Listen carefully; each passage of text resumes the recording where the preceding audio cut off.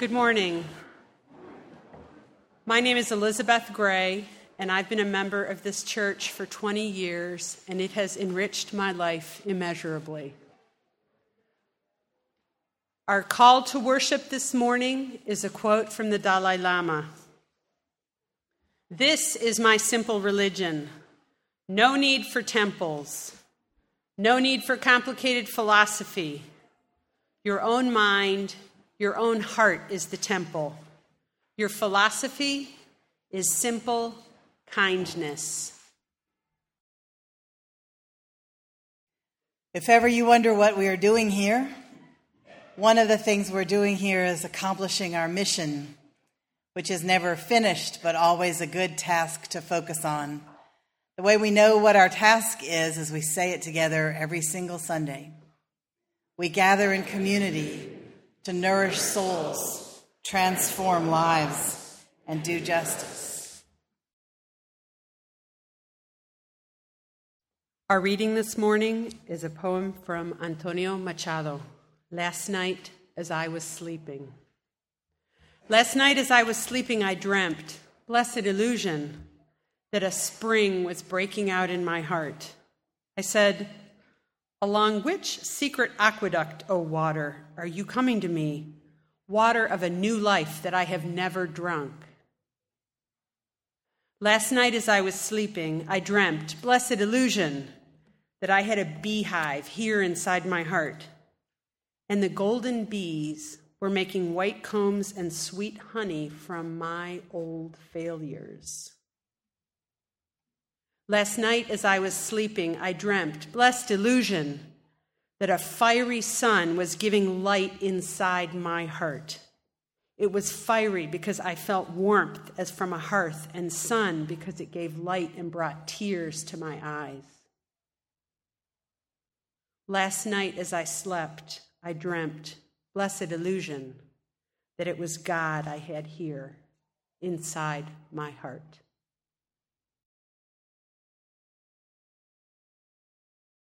I would like to end our time of meditation by our saying together a Buddhist loving kindness prayer. We say this 3 times together. I'll say a line and then you say the line if you choose to. The first time through, we say this for ourselves.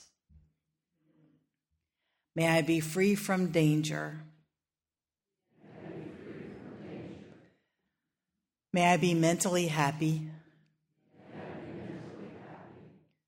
May I be physically happy. May I have ease of well-being. The second time we say this for someone we love. May you be free from danger.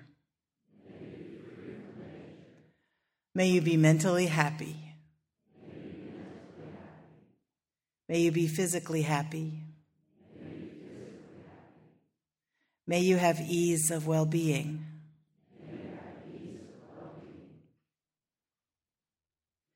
The third time, as a spiritual stretch, we say this for someone against whom we have a resentment.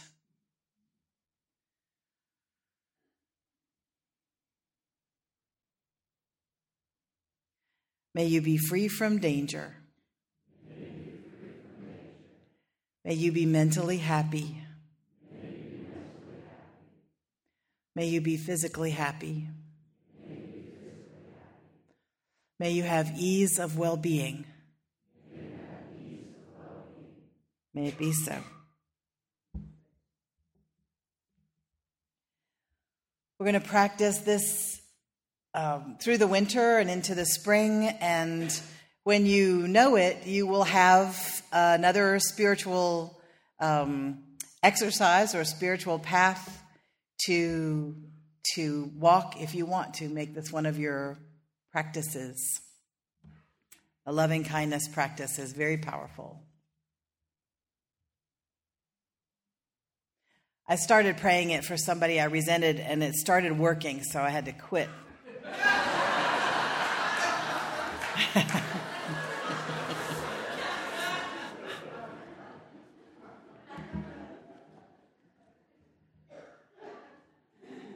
but I'm sure I'm a much better person now than I was then, so I might try it again.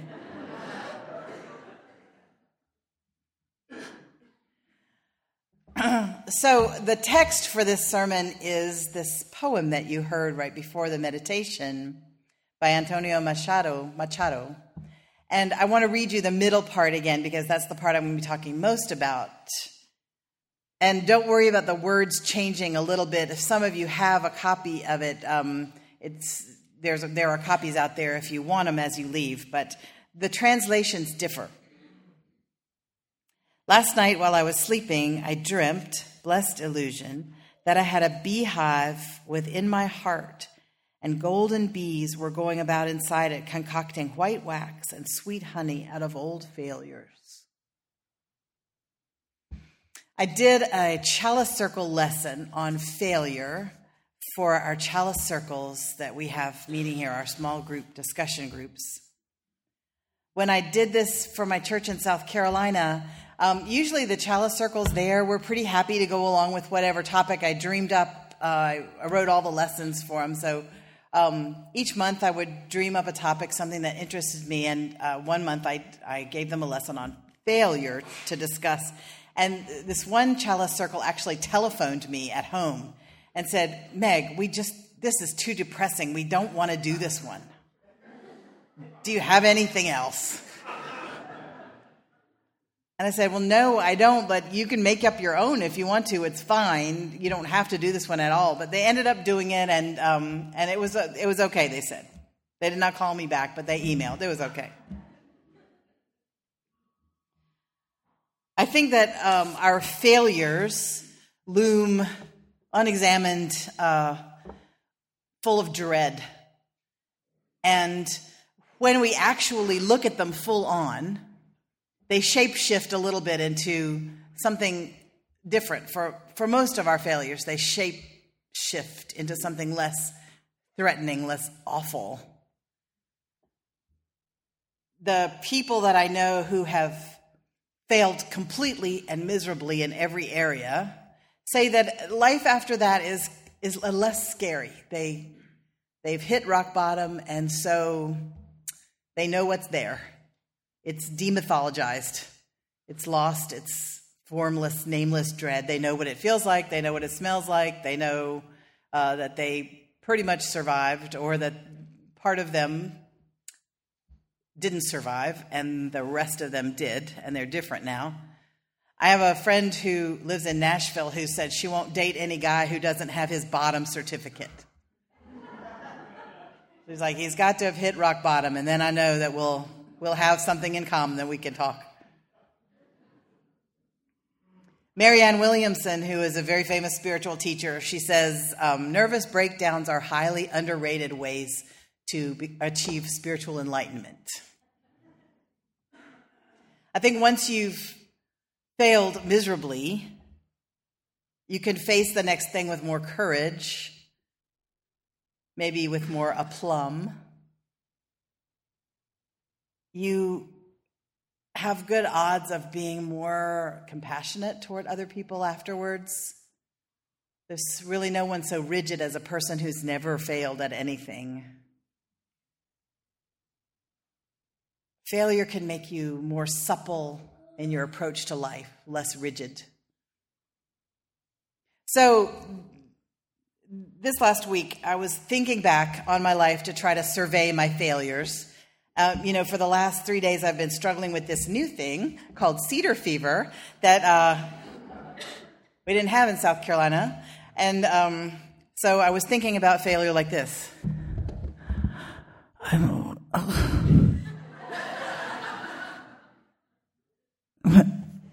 What was I?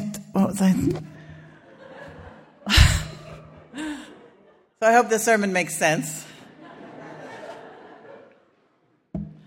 I thought, I'm surveying my failures, but I can't really find any that fit into the word exactly because I've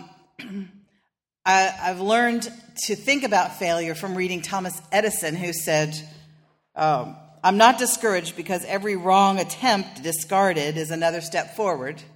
It's just information. And he also said, I have not failed. I've just found 10,000 ways that don't work.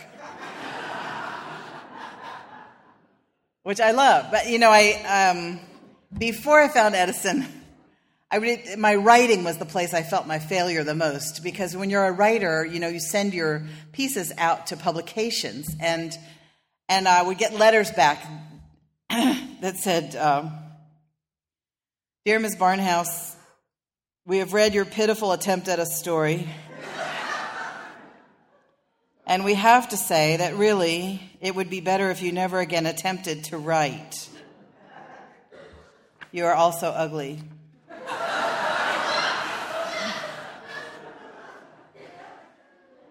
It also would probably be better if you had never been born. And that really hurt.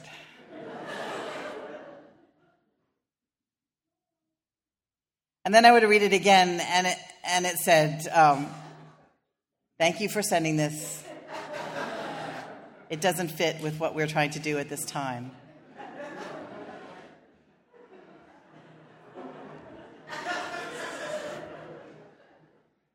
I have found some ways that don't work for me. I failed to stay with the Presbyterian Church, even though I really gave it my best shot. 3 years in seminary and 15 years as a Presbyterian minister. But even in seminary, I would lose my faith regularly, and I would lie in bed in dramatic and delicious despair.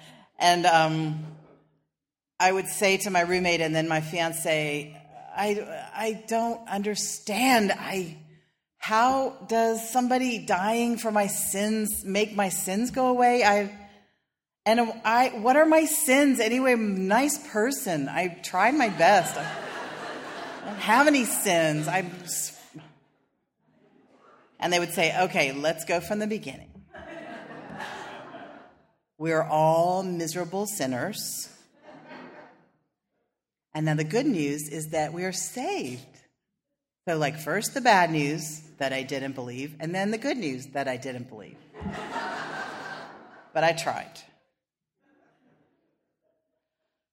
But I don't see that as a failure, because it was just something that didn't work, and I left it behind and I'm on to the new thing, which does work. I failed at my marriage.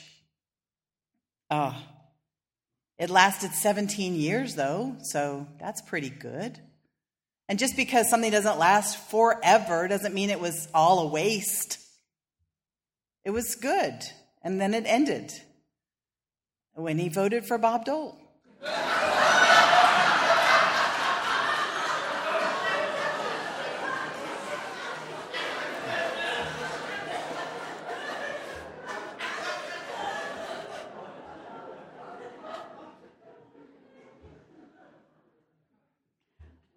I'm really not making light of that.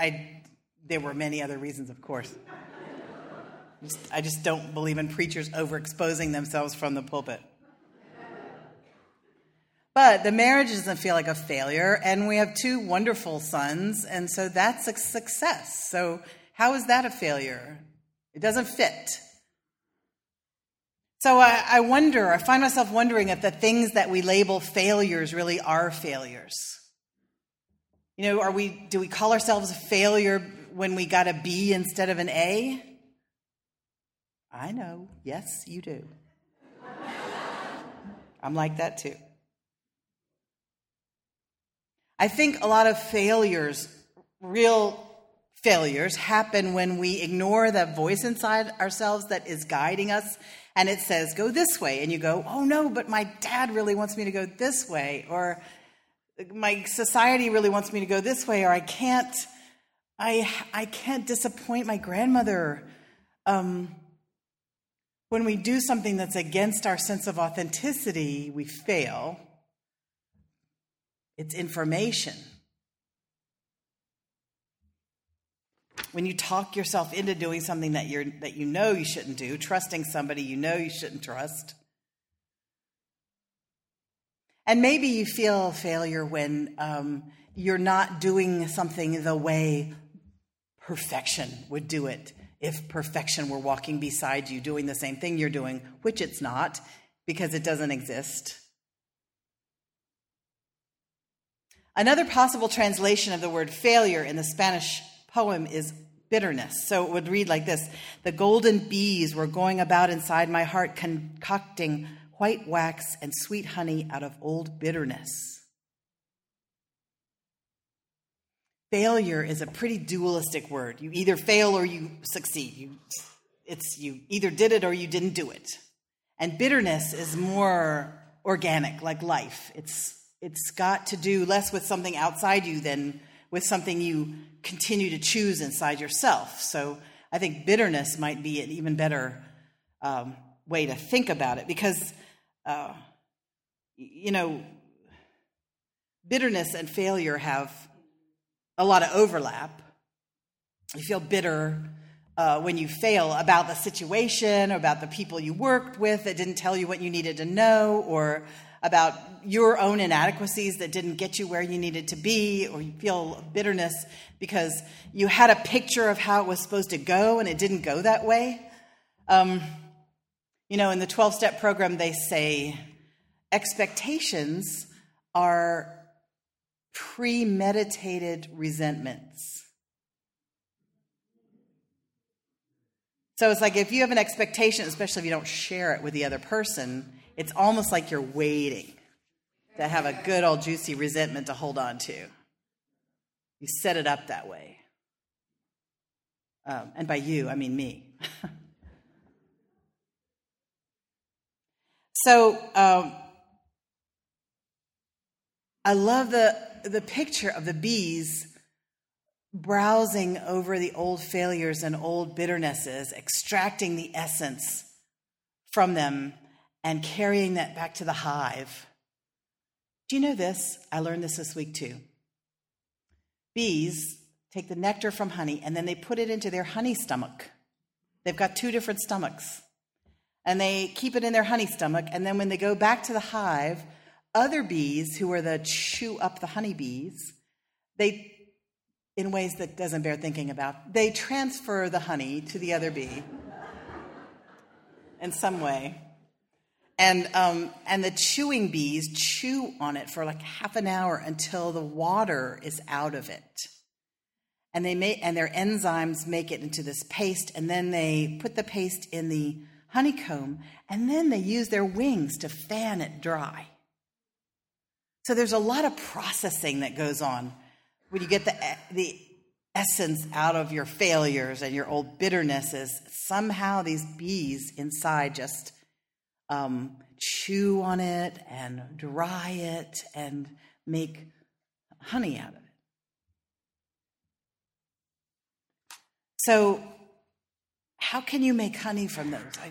I spent time I spent time like this. How do I make honey out of it? So I got failures, got to get honey. How do I do that?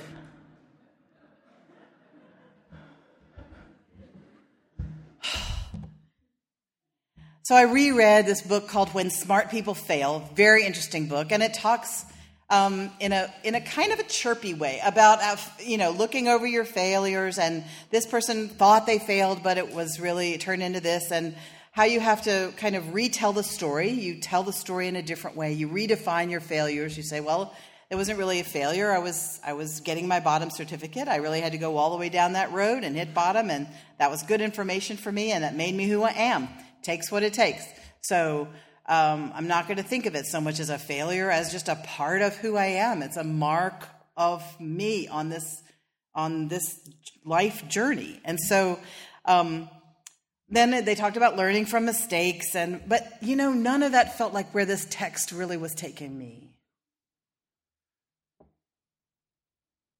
And I'm thinking, the poet is sleeping. He's sleeping. He's not using his, I am a firstborn Unitarian Universalist, intellectual, controlling, rational person who prefers logic.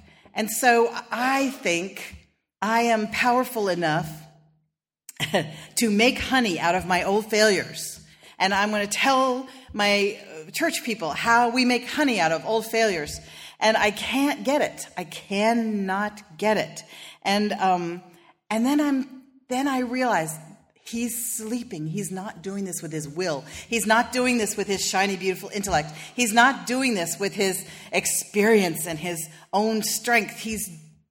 This is happening while he's asleep. Oh. So, I'm going to read you the whole thing again.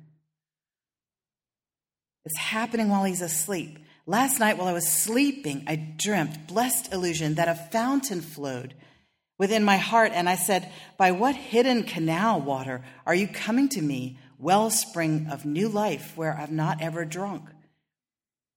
And last night while I was sleeping, then the bees verse. And then after that it says, last night while I was sleeping, I dreamt, blessed illusion, that a burning sun shone inside my heart. It was burning because it flashed embers of a red hearth. And it was sun because it gave light and because it made one cry. Last night while I was sleeping, I dreamt, blessed illusion, that what I had within my heart was God. So all of this, I'm finally understanding, is happening in the mystery, which is my name for God. The word God is difficult for me. It might not be for you. So I'm saying all of this is happening in the mystery. It's happening beside my rational mind. It's happening beside all my trying and my orderly thinking and my attempts and strength. And it's just happening in the mystery over here while everything else in me is asleep or doing other things. That these are pictures. The mystery speaks to us in pictures. These are pictures of the mystery at work. This water breaking through, this red sun glowing with embers of home, these bees busily making honey out of bitterness.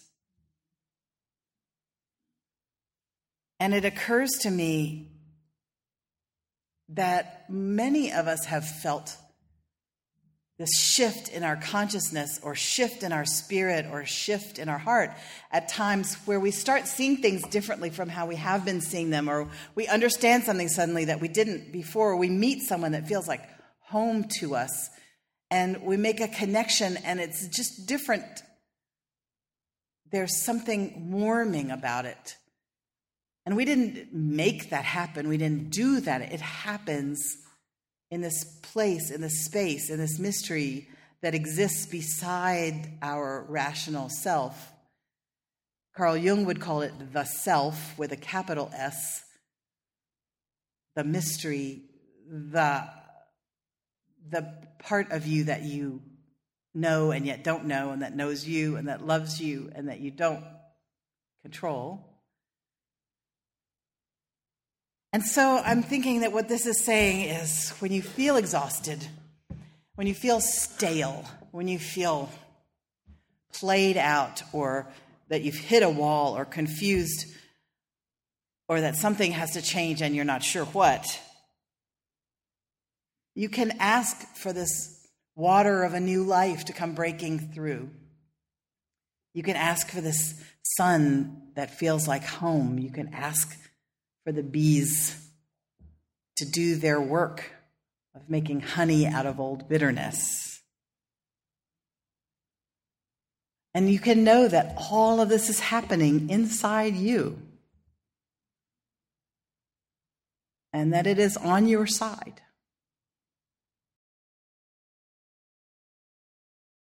May you go in peace, and may you find that fountain of the water of a new life that is within your heart. May you hear the gentle buzzing of the bees as they make honey for you. May you feel the warmth of that sun on your face, and may you feel like home. May you find another soul to nourish. May you become willing for your life to be transformed. May justice fall into place all around you as you walk through the world. Go in peace.